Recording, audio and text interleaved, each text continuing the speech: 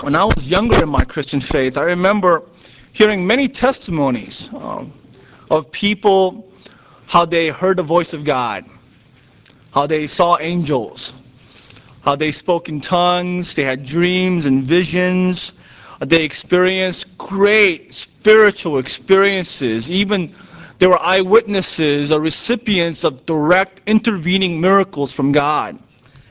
I remember being very impressed, I guess, very moved by such testimonies and seeking out such signs for my own Christian walk.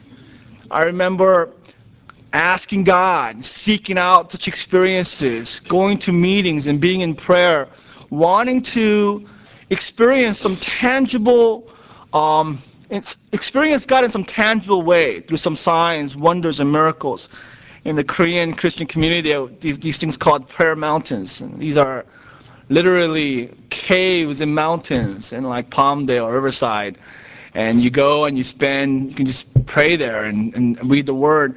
I remember going to prayer mountains by myself many times and walking and praying and seeking the Lord and seeking such signs. Well, what is the relationship between signs, wonders, and miracles and genuine faith? Do they aid in faith? Do they give faith, convince people of the genuineness of the gospel, and grant salvation? Or are they hindrances to true faith? Are they hindrances to true faith? I believe in our passage today, in our study today, we'll find some answers to this question. Well, to begin our study, go with me to John chapter 20. John is unlike the gospel writer Luke. Luke, in his first paragraph, outlines the purpose of his gospel. Well, John, he waits until the end. He's got the key hanging on the back door, not the front door.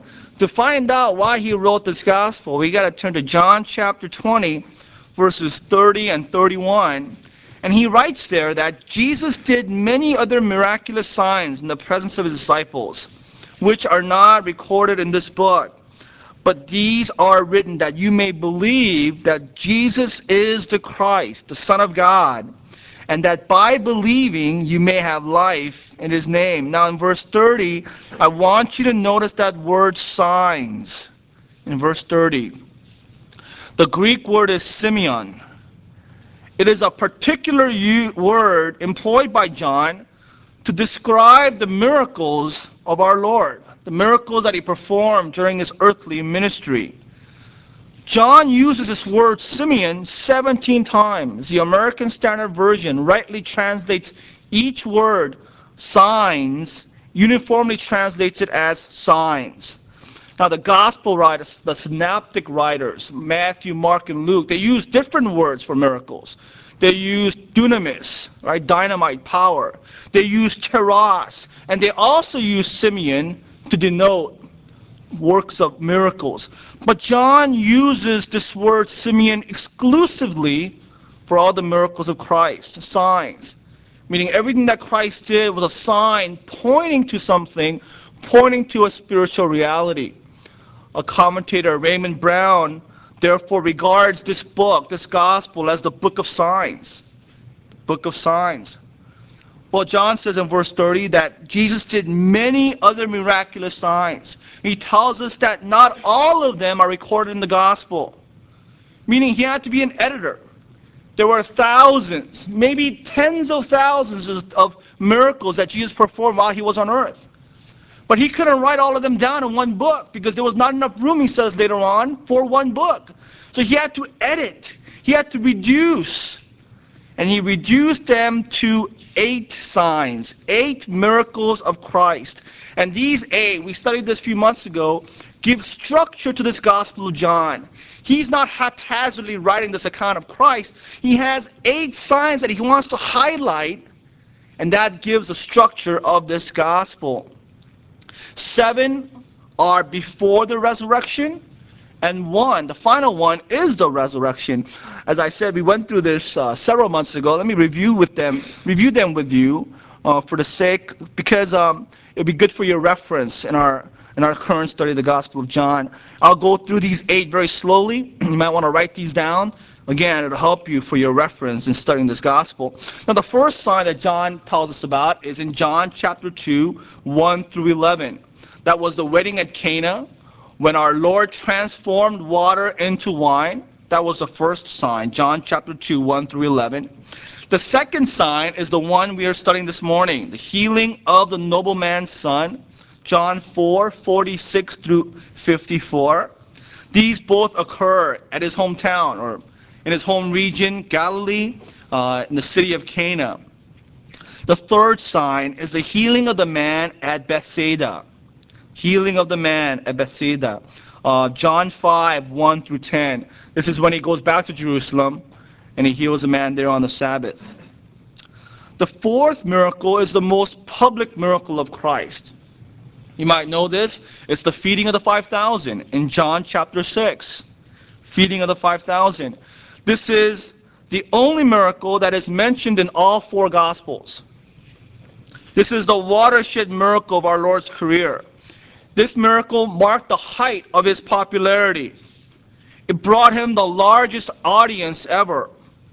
Matthew states that 5,000 men participated and ate of this. He already recorded the men. So the actual number was far greater than 5,000, maybe even surpassing 10,000 men, women, and children. The fifth sign follows closely after the fourth one, and that's our Lord walking on the Sea of Galilee in John chapter 6, 16 through 21. This event, he goes from the most public to the most private.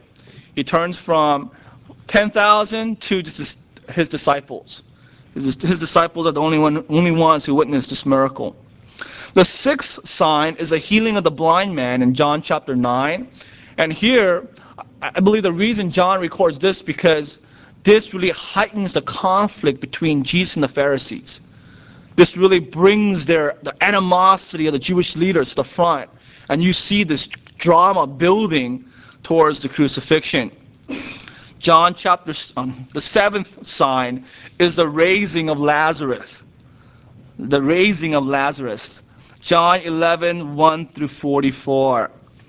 And the eighth and the final sign is the Lord's resurrection.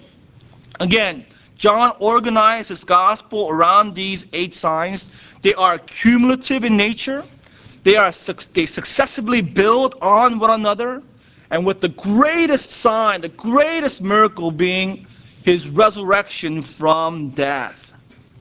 Now, before we get to our text this morning, I want to spend some time considering the purposes of Jesus' signs and wonders.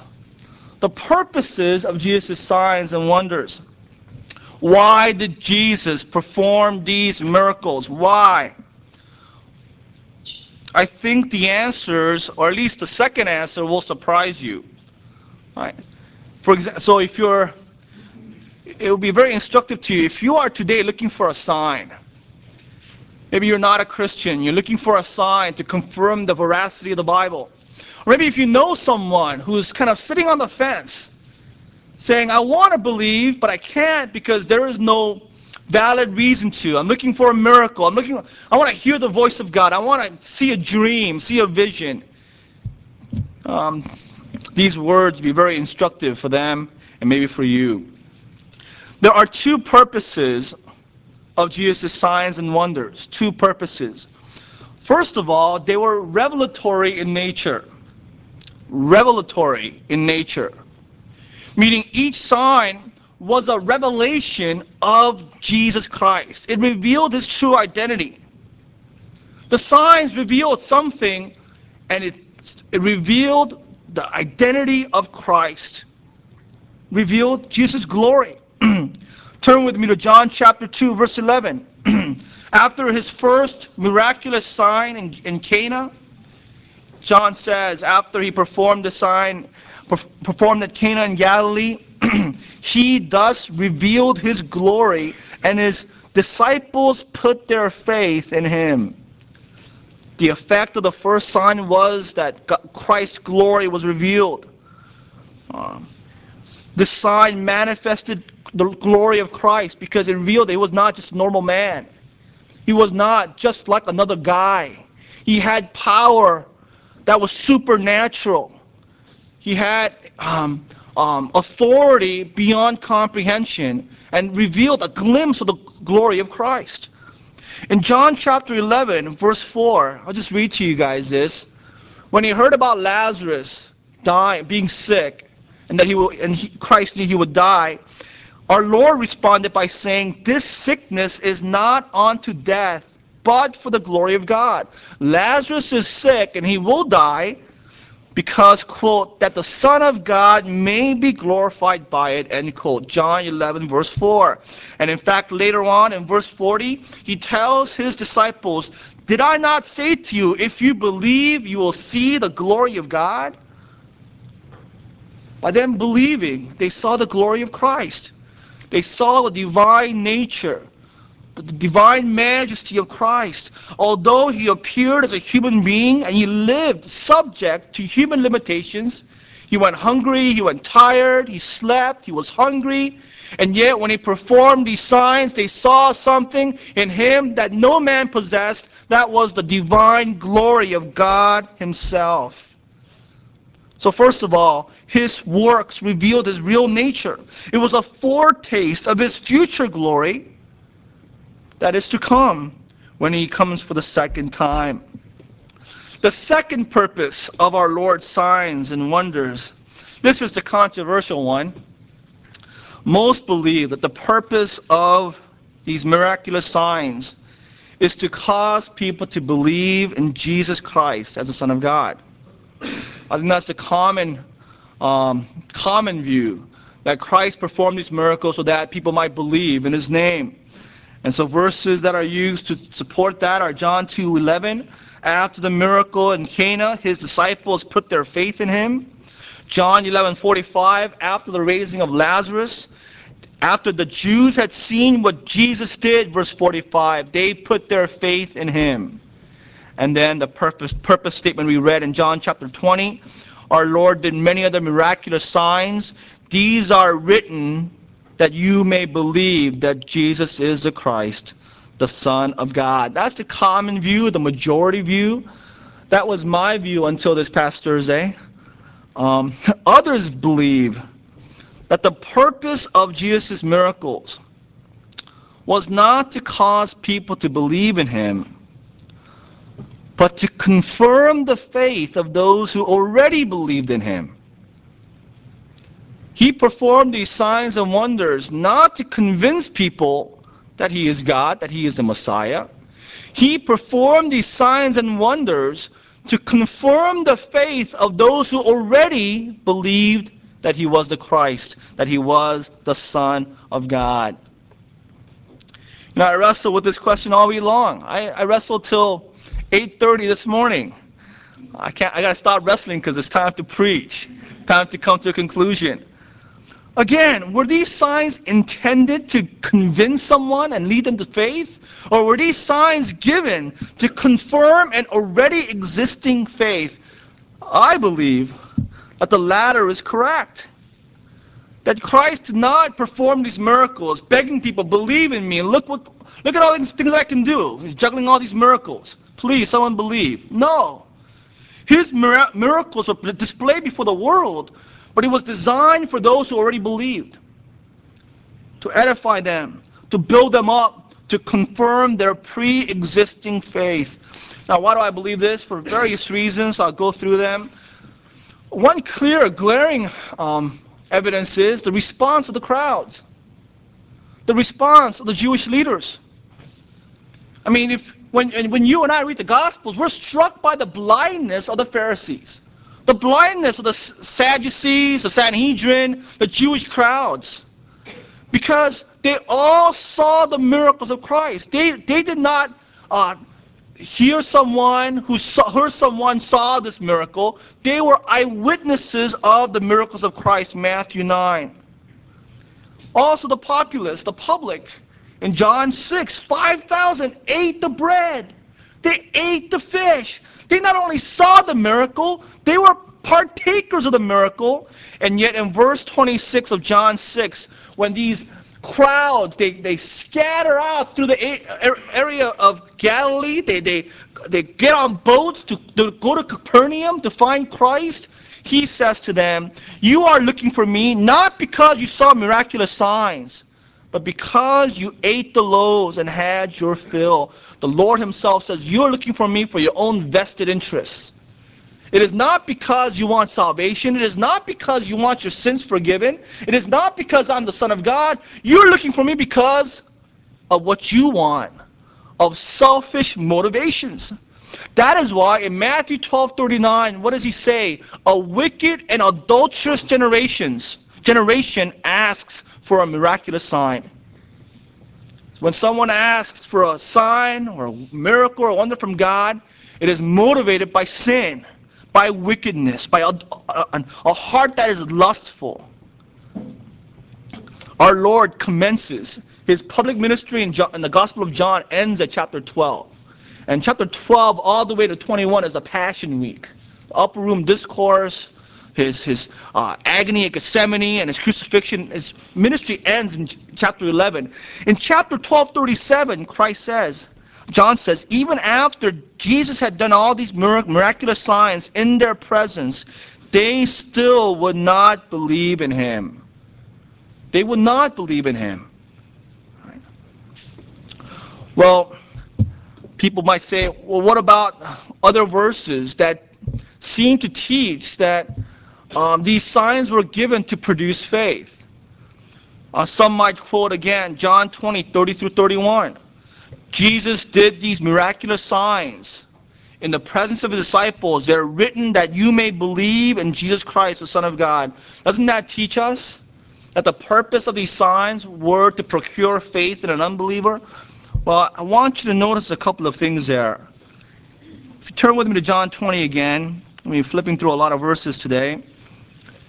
Notice in verse 30 that Jesus performed these miracles in the presence of his disciples. John is not talking about other miracles. He's talking about the presence of his disciples. That's the focus of our Lord's miracles. It was for the believers. It would seem from this that the signs were intended primarily for his disciples. That's why it says in John 2:11, after the transformation of water into wine, the disciples believed in him. The master of the banquet did not believe. The people who drank the wine didn't believe. The crowds gathered around him didn't believe. Only the disciples believed in him. In that same chapter, John chapter 2, 18-19, the Jews demanded of him, "What miraculous sign can you show us to prove your authority, to cast out the money changers, to cast out the sacrifices?" And Jesus says, "I'll only give you one sign. Destroy this temple, and I will raise it again in 3 days." And later on, he heals, right? Remember that, our study? He heals the lame, the blind, the sick that are gathered in the temple. But he doesn't consider them signs for the Jews. These aren't signs for you. I will give you only one sign. That is my resurrection.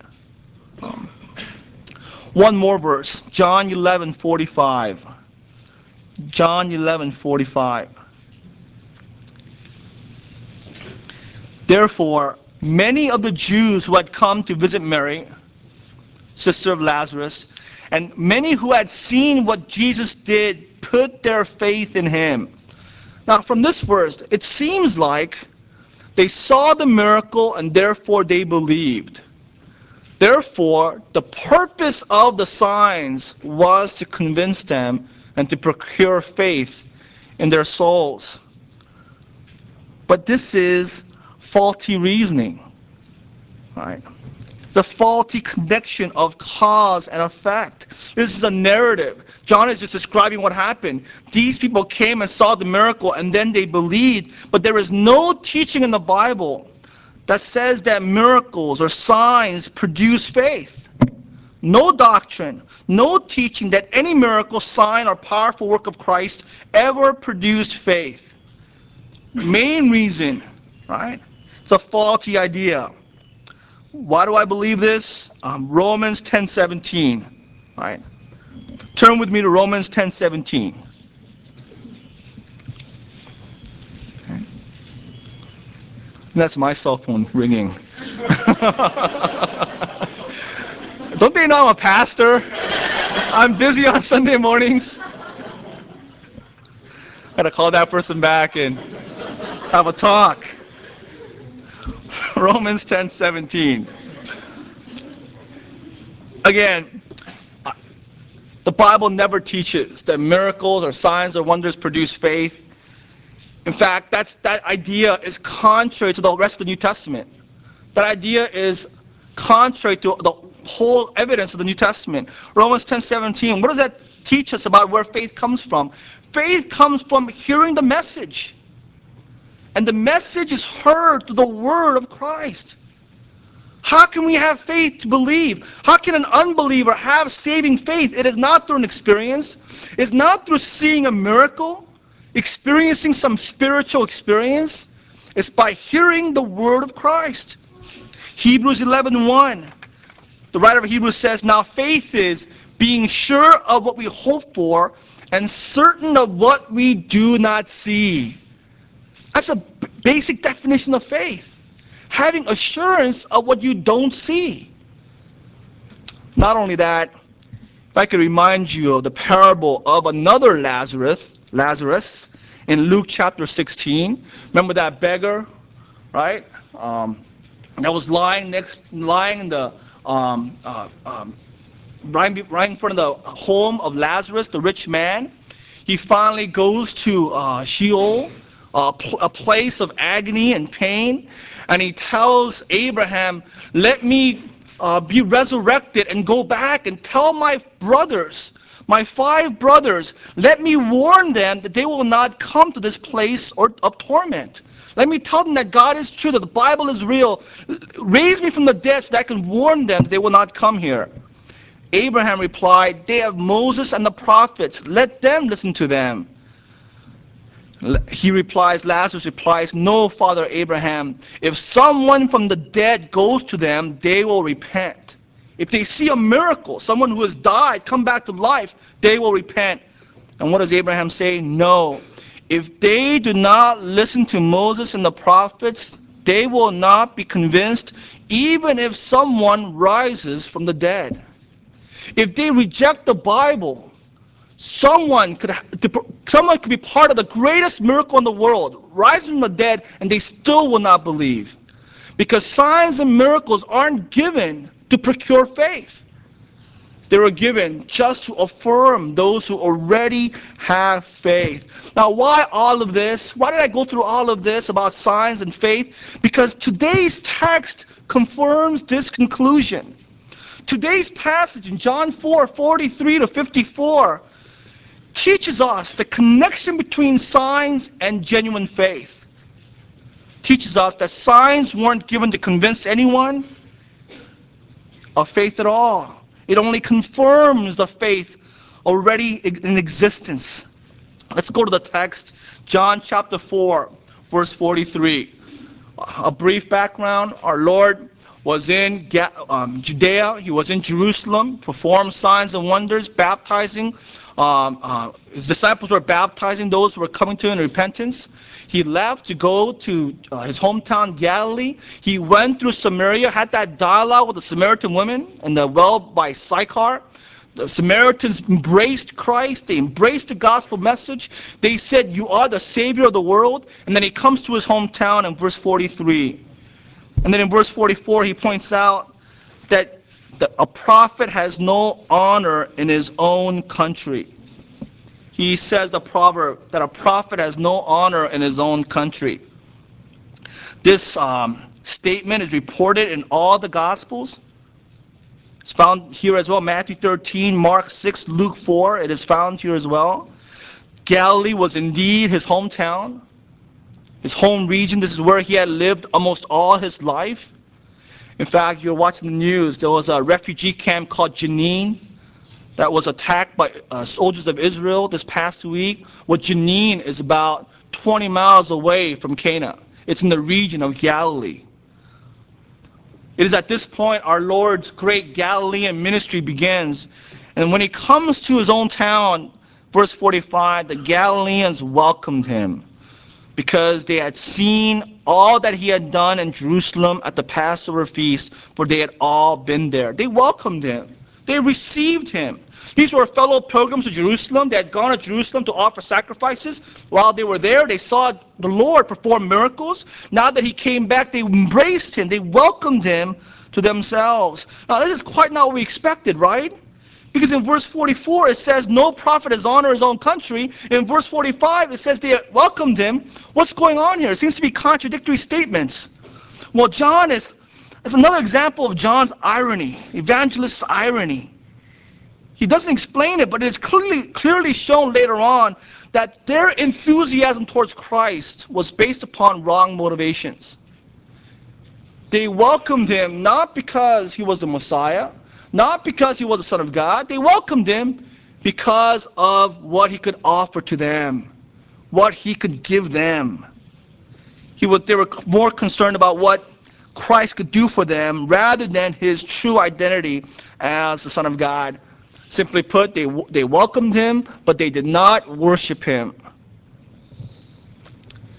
There was a royal official in town. He heard that Jesus had come into town. Verse 46.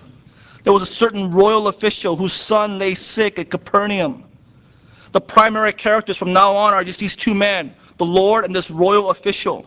Scholarly opinion says that this man was perhaps a subordinate ruler of Herod, perhaps the governor of Galilee, governor of this whole region, a man of great prominence, a man of great authority. Well, he had a dire need. His son was sick, near death, we are told. Verse 47. This man heard that Jesus had arrived in Galilee from Judea. He went to him and begged him to come and heal his son because he was close to death. And notice humility. Note the humility of this royal official. He does not go and order Jesus. He does not usurp the authority of Christ and by demanding that he come.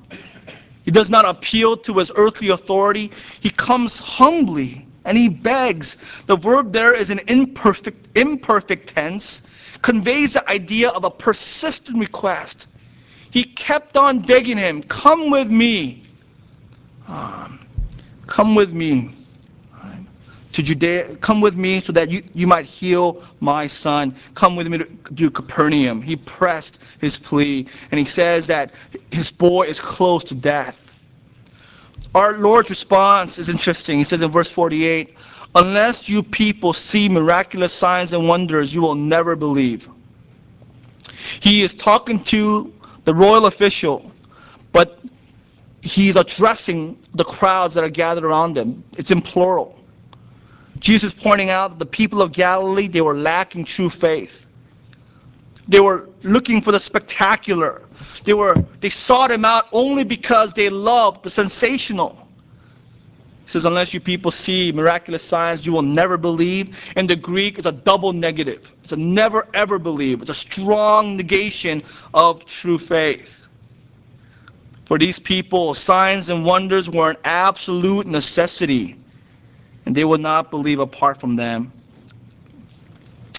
I like what the Living Bible version says in verse 48. Living Bible translates it as, won't any of you believe in me unless I do more and more miracles?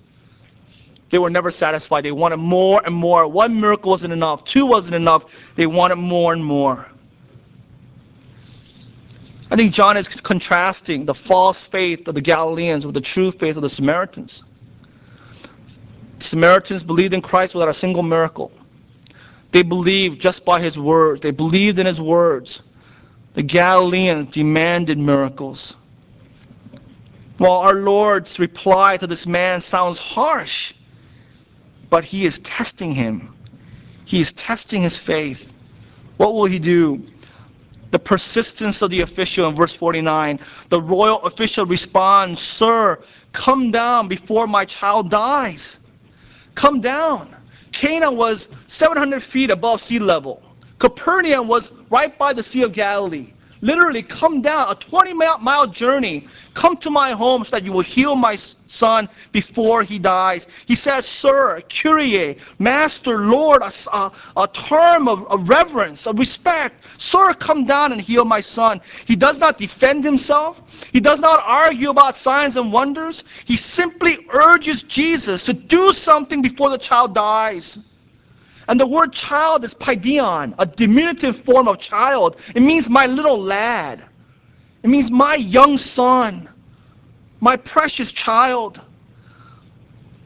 The official he had no desire to argue theologically. All he could plead was for mercy.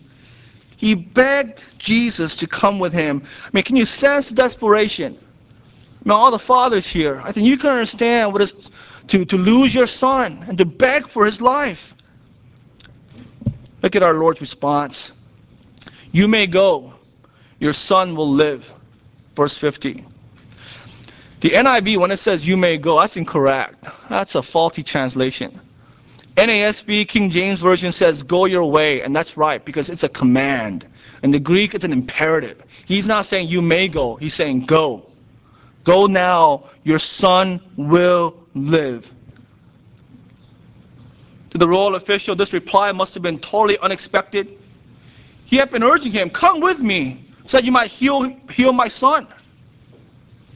It was a reasonable thought that he needs to be present to heal the son, heal his son. But our Lord's words impose a stiff test. Our Lord gave him no sign. Our Lord gave him nothing but his own words to hold on to. He says, will you believe in my words? And then look at verse 50, the second part. Here we see the essence of true faith. I love this verse. I love the NIV version here. It says, the man took Jesus at his word and departed. The man took Jesus at his words and departed. NASB says, the man believed the word Jesus said. RSV, the man believed the word that Jesus spoke. NIV, the man took Jesus for his word and he went. Here we understand, here it teaches us the essence of faith, the basic nature of faith, guys. It's not faith plus anything, Jesus' words plus anything else. It's taking God's word at its face value, believing in the word of God, that is faith. It is not believing God's word and signs, believing God's word and miracles or experiences or anything else externally. It's Jesus' words alone. The Galileans had the word of Christ, but they wanted more. They wanted miracles. They wanted signs and wonders. Jesus tested this man's faith. Was it genuine or was it false? Was it trusting in the words of Christ and words of Christ alone? That is the basic essence of faith. If we were to go to the father of faith, the hero of faith, it would be Abraham.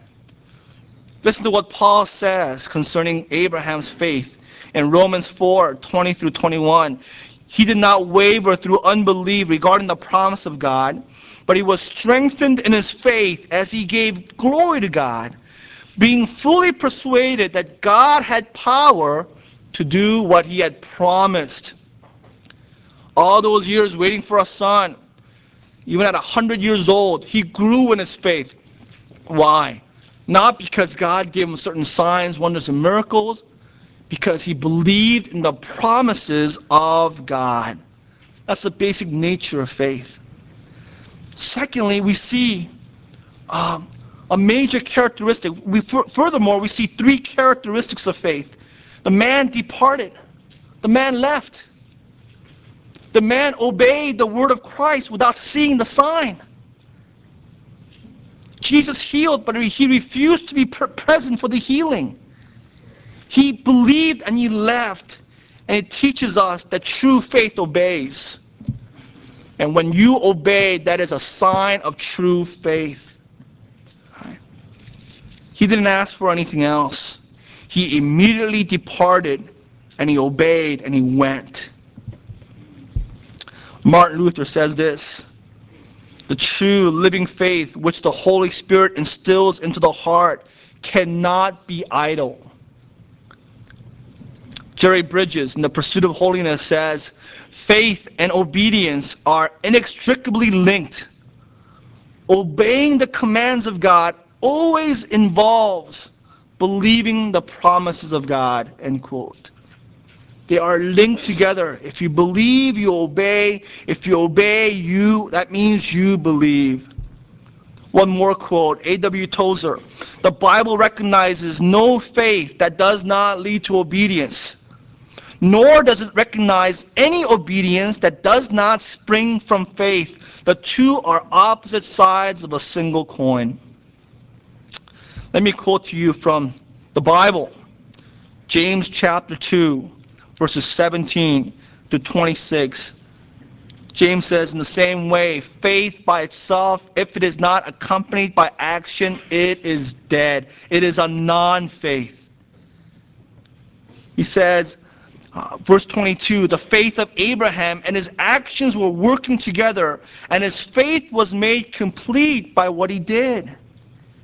Verse 24, a person is justified by what he does and not by faith alone. And he concludes by saying, as the body without the spirit is dead, so faith without deeds is dead. This royal official pleads for Christ to come. Christ says, go, your son will live. The official's response, he takes Jesus at his words. He believes the Lord. And how do we know he believes? Because he goes. He doesn't wait for some sign, he leaves. And then notice on verse 51, while he was still on his way, his servants met him with the news that his boy was living. We find out in verse 52, this is the next day. When did this happen? Last night, 7 p.m. So he was on his way for a whole day. Here's the next mark of true faith, perseverance. Next mark of true faith, perseverance. I suppose he doubted while he was walking away. What am I doing? I'm signing my son's death certificate here. On his way, maybe he was tempted to go back.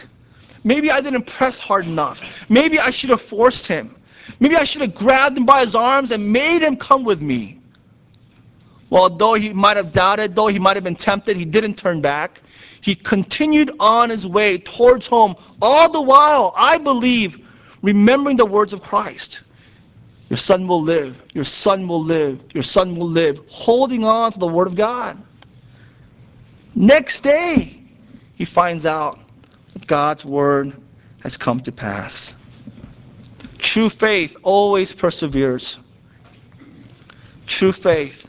You know, we have this idea, once saved, always saved. That's correct, but I think a poor way of putting it. I would put it, if you're truly saved, you're always persevering. Another way, if you're truly saved, you are preserved by God. So if you say, yeah, I used to believe, but I'm not persevering today, I'm not walking with Christ today, you need to question the genuineness of your salvation. Because a characteristic of true faith is that it's perseverance, or that God preserves the Christian. Well, as he journeyed on, his servants met and gave him the good news. When did this happen? Yesterday at the 7th hour, Roman time system, 7 p.m. Exact time when Christ said, your son will live. And here's the final mark of true faith, verse 53. He and all his household believed. Here's evangelism. Right. Evangelism.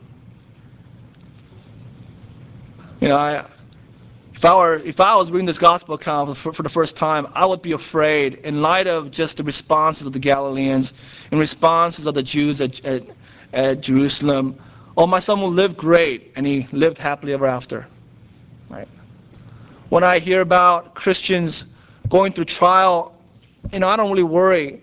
But when I hear about Christians being blessed, young Christians especially, I worry. Because blessings have a tendency to cause us to forget about Christ. Right? When good things happen, we get caught up with the blessing, we forget God. Don't we fear the same thing for this man? My son will live great. And he lived happily ever after. But that's not what happened.